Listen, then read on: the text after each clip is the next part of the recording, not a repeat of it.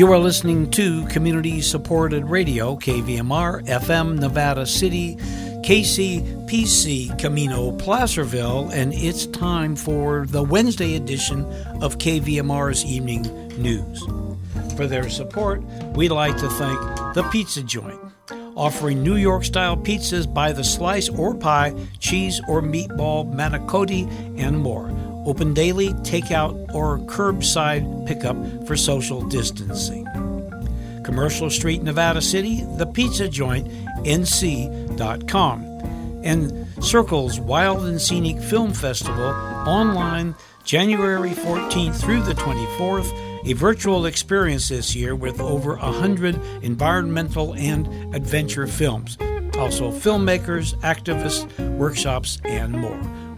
wildandscenicfilmfestival.org. After the NPR headlines and regional weather, we'll have a 2020 retrospective look, or I guess 2020 hindsight, with Claudio Mendonça.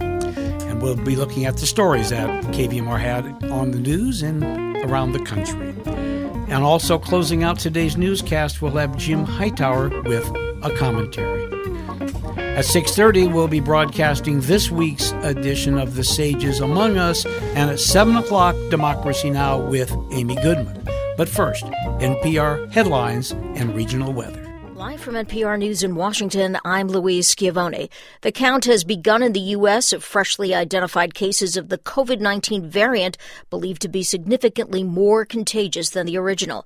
Now, California Governor Gavin Newsom says a case has been identified in his state. This new variant, this new strain that we've identified, obviously, from the United Kingdom, some other parts of the globe, identified in Colorado yesterday, has been identified here in the state of California, in Southern California. In a virtual call with Governor Newsom, infectious disease official Dr. Anthony Fauci predicted there will be more of those cases, and not just in California. I'm not surprised that you have a case and likely more cases in California, and we likely will be seeing reports from other states. Colorado were the first. In Colorado, meanwhile, health officials say a state National Guard member is the first reported U.S. case of the COVID-19 variant, first detected in the U.K., and state officials are investigating a possible second case there. Coronavirus cases, hospitalizations, and deaths are climbing in Oklahoma, and vaccine distribution is now in the works. Jessica Gallagher reports. The so-called pods, or points of dispensing sites for the COVID-19 vaccine, include community centers, fairgrounds, and schools. According to the Oklahoma State Department of Health, first responders, people over 65, and healthcare workers not in a hospital setting will be part of Phase 2 of the state's program. State Health Commissioner Dr. Lance Fry says the pods will help provide more access as vaccine distribution is being opened up to larger populations. Currently, residents and staff at long-term care facilities, paramedics, and frontline healthcare workers, among others, are receiving the vaccine. For NPR News, I'm Jessica Gallagher in Oklahoma City. Stocks finished higher today amid light trading ahead of the New Year's holiday. NPR's Scott Horsley reports the Dow Jones Industrial Average rose more than 73 points to close at a new record high. All of the major stock indexes enjoyed modest gains. The Dow rose about 0.25%. Both the S&P 500 index and the NASDAQ were up a fraction. Investors have been encouraged this week by the signing of a new $900 billion COVID relief package that includes direct payments of $600 to most Americans. The Treasury Department says the first of those payments are now on their way by direct deposit and by mail. An effort to boost the payments to $2,000 remains bottled up in the Senate. GOP Senate Leader Mitch McConnell opposes the higher payments, and he's paired the proposal with other provisions designed to prevent passage. Scott Horsley, NPR News, Washington. Heads up to spirits enthusiasts. Amidst a U.S.-Europe trade dispute, the Office of the U.S. Trade Representative said it was adding tariffs on cognacs and other brandies from France and Germany, as well as certain non-sparkling wines and aircraft manufacturing parts. Rebellion against mask wearing in the Live Free or Die state has the governor of New Hampshire canceling a public inauguration ceremony. As New Hampshire Public Radio's Todd Bookman tells us, Governor Chris Sununu's safety concerns are related to armed protesters. Protesters have been gathering near Governor Sununu's private residence for weeks. The protests began in opposition to Sununu's issuance of a statewide mask mandate. In response, the Republican governor's hometown of Newfields passed an ordinance this month banning picketing outside of private homes. This week, protesters openly defied that ordinance, resulting in 9 people being cited and 1 man being arrested for trespassing. The governor says the protests have become, quote, more aggressive. Instead of a public inauguration slated to be held outdoors due to COVID-19, there will now be a private ceremony live-streamed to the public. For NPR News, I'm Todd Bookman in New Hampshire. Complications of the coronavirus have taken the life of actress Dawn Wells. She played the role of Marianne on the iconic TV sitcom Gilligan's Island. She was 82. Wells had numerous TV parts in shows like Bonanza and 77 Sunset Strip, but she was famous for Gilligan's Island, and some of her wardrobe items are on display at the Hollywood Museum. I'm Louise Schiavone, NPR News, Washington. And taking a look at the local weather, it looks like tonight we'll have a low of 37, high of 55 tomorrow. Rain late tonight, partly cloudy tomorrow and Friday, but steady rain on Saturday through next week. In Sacramento, low of 43, high of 59 tomorrow, rain late tonight and tomorrow morning, partly cloudy Thursday through Saturday, with rain likely Sunday and Monday. And in Truckee, low of 20 tonight, high of 37 tomorrow, snow later tonight, mostly sunny through Sunday with snow likely next week.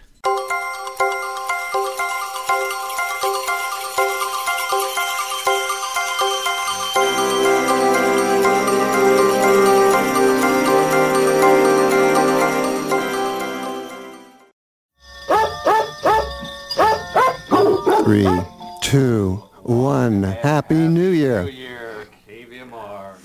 And the first day of 2020, and first day of a new decade. Happy New Year. Yes, indeed. Happy New Year. 2020 started like most years, but quickly became like no other year in recent memory. A pandemic, massive wildfires, social unrest, a contentious election. I think it's safe to say that none of us will ever forget what it was like to have lived through it. We turn to Dr. Anthony Fauci, director of the National Institute of Allergy and Infectious Diseases. He is on the front lines here in the U.S. response to the coronavirus outbreak. Dr. Fauci, good morning. It's good to have your time, sir. Good morning. First of all, I mean, as we know, the World Health Organization just declared this a global health emergency. How serious is this? What's keeping you up at night? The problem is that this is an evolving situation. Literally every day we learn a little bit more about it. I mean, we have the 5 individuals in the United States who are travel-related.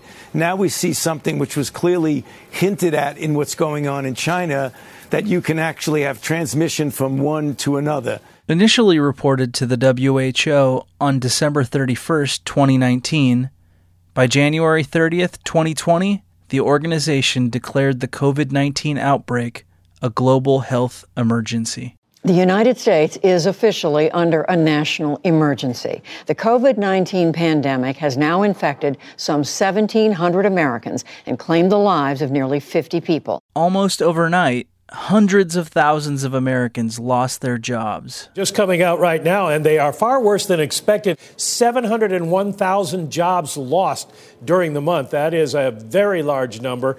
The unemployment rate rises to 4.4%. Worse yet, people lost their lives. Sam Stone came home to his wife and family, including beloved singer-songwriter John Prine. Then on May 25th, the long-simmering tension regarding race and policing in America came into sharp focus with the murder of George Perry Floyd Jr.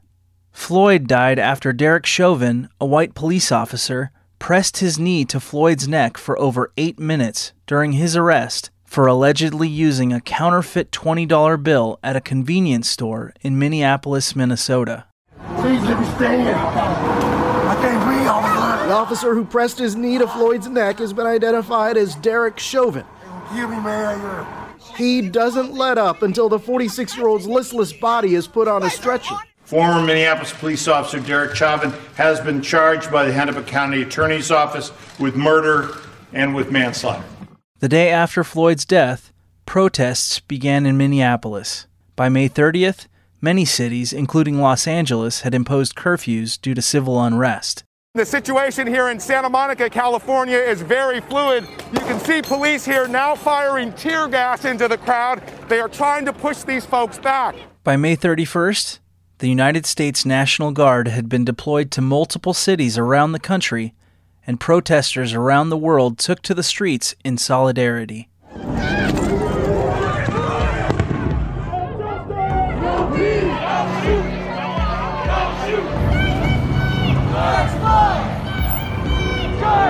Locally, citizens who peacefully assembled to protest police brutality and show support for Black Lives Matter were met with harassment and violence.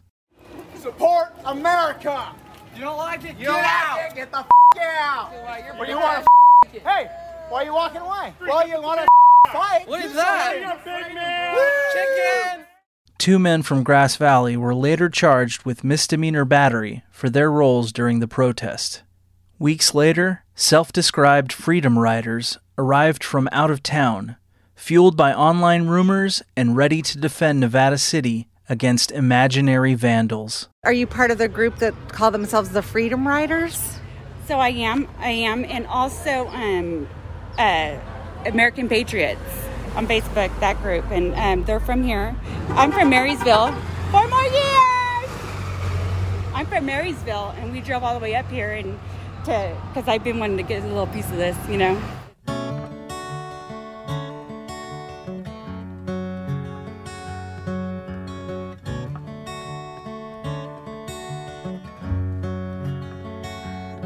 Okay, so we probably have about 40 acres on this fire so far. It started down in the canyon, made some pretty significant runs towards the top. It basically goes from the Yuba River. It crosses where the Independence Trail kind of transverses the hill over there, and it's burning up towards Jones Ridge. On August 17th, a lightning strike ignited vegetation near Jones Bar Road and quickly grew into a major fire. Juan Brown of the Grass Valley Air Attack Base. It's Tuesday the 18th, about 11 a.m. here at Nevada County Airport, Grass Valley Air Attack Base. Time for an update on the Jones fire here locally. Last reported about 550 acres out of the Yuba River Canyon made a strong south push yesterday, started yesterday morning. Appears to be a lightning strike on a hilltop towards the end of Jones Bar Road. Yesterday we had upwards of 7 fixed-wing air tankers fighting this fire. Yesterday was a record-breaking 95,000 gallons of retardant pumped out of the Grass Valley Air Attack Base for those 7 air tankers. That's more than all of the retardant dropped in all of 2019. Highway 49 was closed for several days, and thousands of people were evacuated.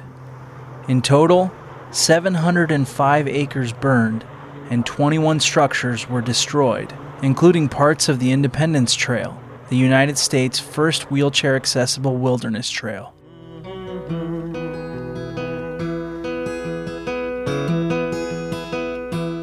We're going to keep fighting as long as we can here. In October, a number of Nevada City's citizens organized to oppose PG&E's plan to cut down trees throughout the city.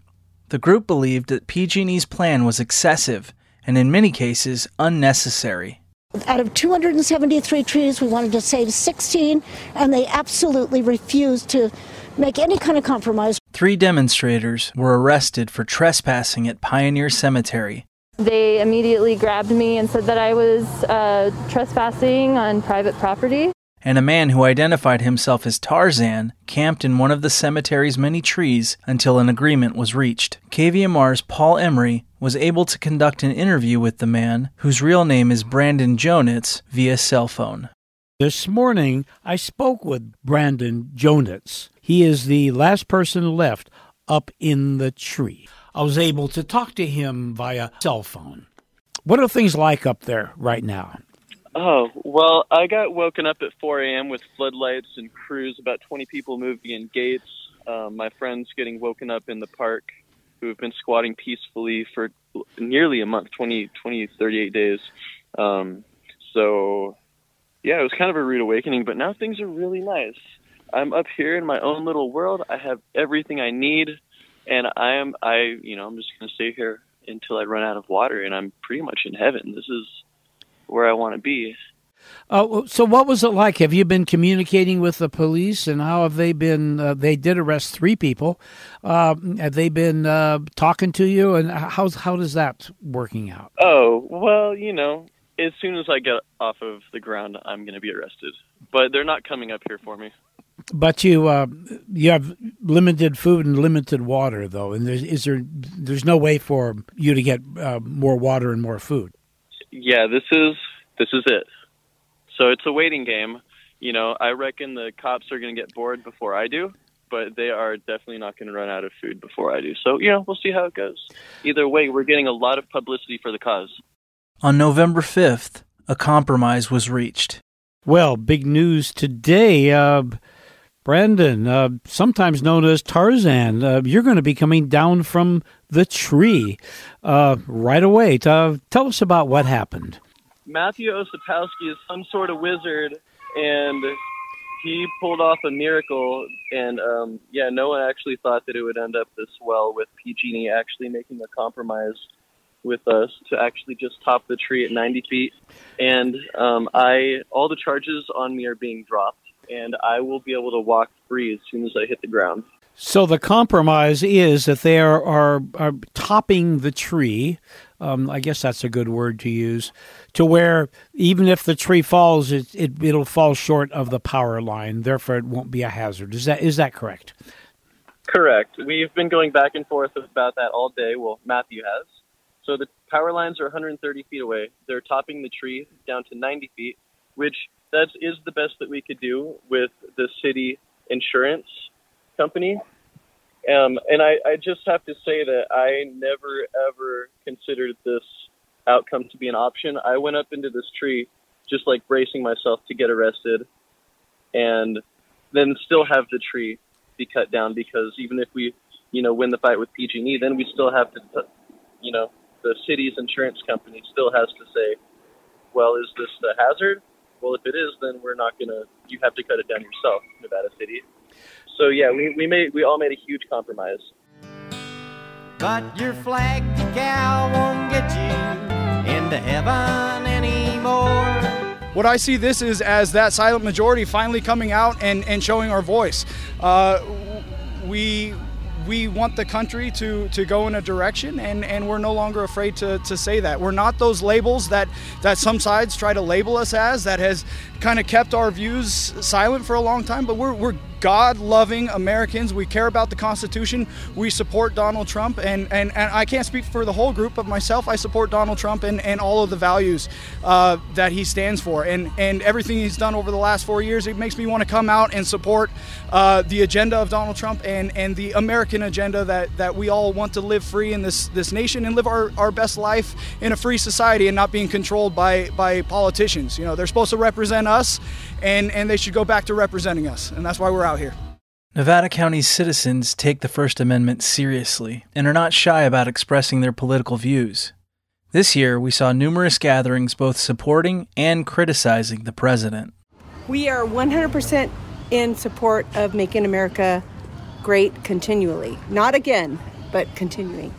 Young people organized a vigil to remember those who lost their lives at the hands of the police. We are not trying to replicate police in our movement. That said, they may ask for your help in maintaining crowd safety and holding a tranquil space for our vigil tonight. Please listen to their request. Security's goal is to keep as much space between us and any counter-protesters as possible. Please help them keep this space. But if you find yourself in the vicinity of a counter-protester, please do not engage with them. Move away and help others do the same. Do not fight with counter-protesters. Please remember that all of your actions affect the Black, Indigenous, and all people of color in our community, and their needs should be centered at all times, and especially here. While most Nevada County movements in 2020 were centered around politics, the environment, or social justice, one anonymous citizen spoke out against illegal lesbian nepotism. Strange signs began appearing around town demanding an investigation. Grass Valley resident and town council member Hillary Hodge started her own counter-movement after seeing the signs. She printed the strange message she was seeing on T-shirts and sold them to raise money for the local chapter of PFLAG, an organization that provides support and education for parents, families, and allies of people who are lesbian, gay, bisexual, transgender, and queer. KVMR's Allie Lightfoot spoke with Hillary Hodge about the signs.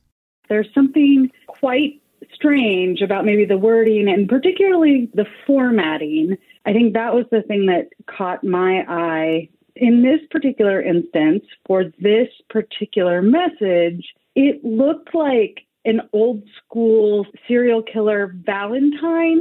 It wasn't lined up in the margins. The spray paint was a little off. There were indentations in the sentences that were strange. But it said something like, investigate lesbian nepotism in Nevada County. Based on just the way that it was laid out, I'm surprised it wasn't signed Your Secret Admirer. It was really just a strange way to get a message across, and I think that a lot of people responded to the bizarreness of it, if that makes sense. It was also posted on a pole, and I believe that it was 7 or 8 feet high on a trail, which means that someone carried a ladder out to the trail to nail it up, which I also find very interesting. Yes, illegal lesbian nepotism. It should definitely be investigated, I suppose. I'm not even sure what it means, but we should investigate it. Their conversation continued about the importance of freedom of speech in a healthy community. We're talking about all the movements and ways that people use their First Amendment rights. I wanted to ask you, Hillary, what you think the importance of free speech is and how this community exercises their right to speak out remarkably.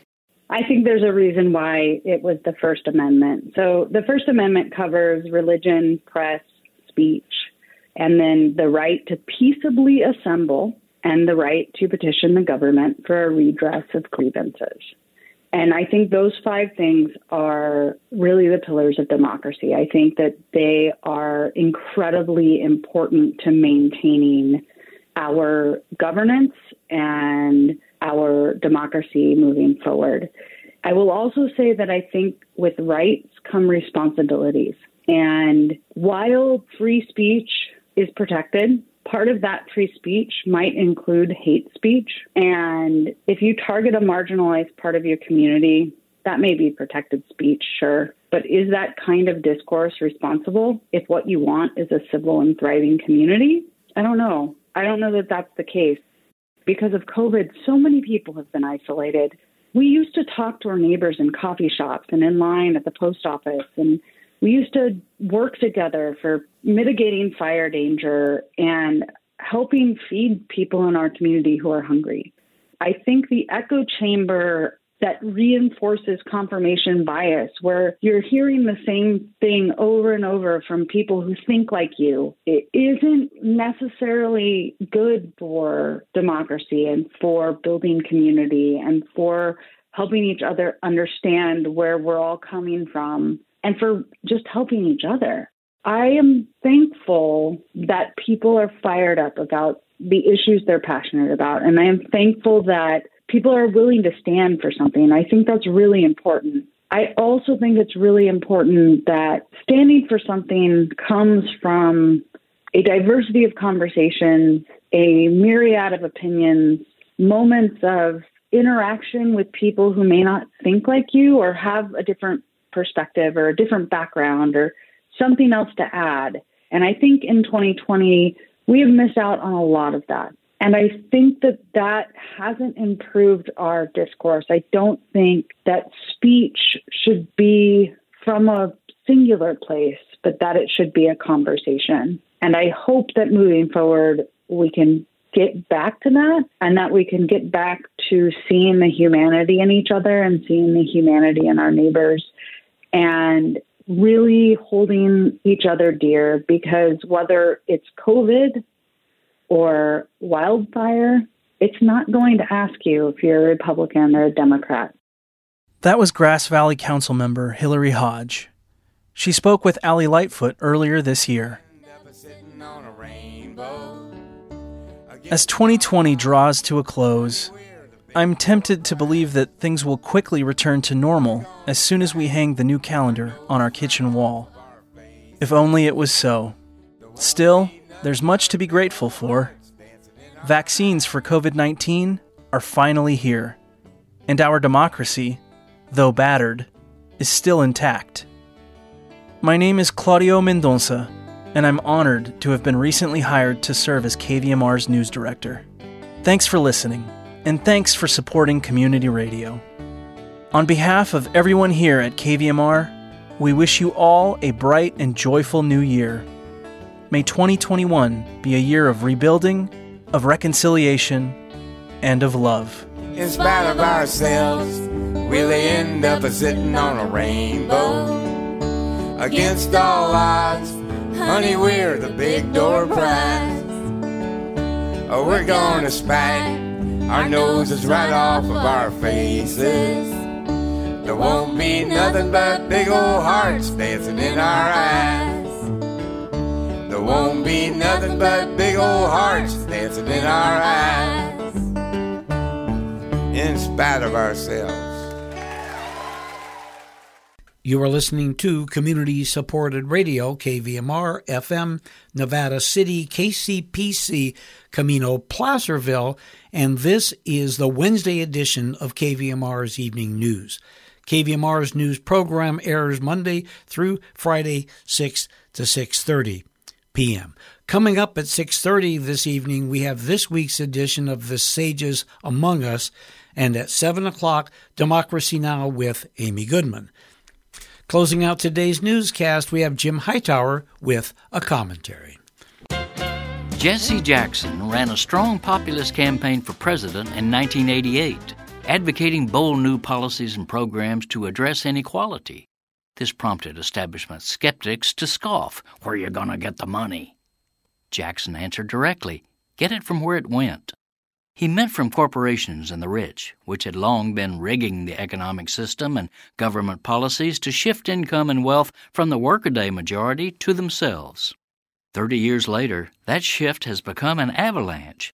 Just 3 men, Jeff Bezos, Bill Gates, and Warren Buffett, now own more of the nation's wealth than the 165 million Americans who make up the bottom half of our population. This extreme and expanding separation of the few from the many is why progressive policymakers today are calling, as Jackson had, for big, forward-thinking populist solutions. But again, the smug forces of the status quo scoff, "Where you gonna get the money?" The answer is the same one Jackson offered decades ago. But this time, 2 new factors are in play. One, from Bernie Sanders and Elizabeth Warren, we now have specific, easy-to-understand proposals to tax multimillionaires and billionaires to pay for the structural changes needed to open opportunities for the poor and middle class. And 2, the public now enthusiastically supports such a tax.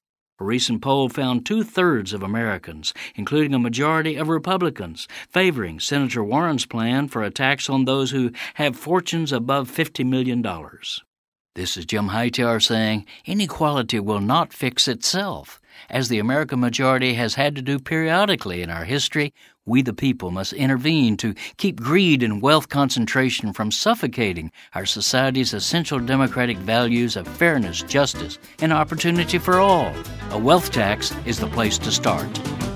Hightower's commentaries are brought to you by the Hightower Lowdown, the monthly newsletter with Hightower's take on what Wall Street and Washington are up to. For information, visit hightowerlowdown.org.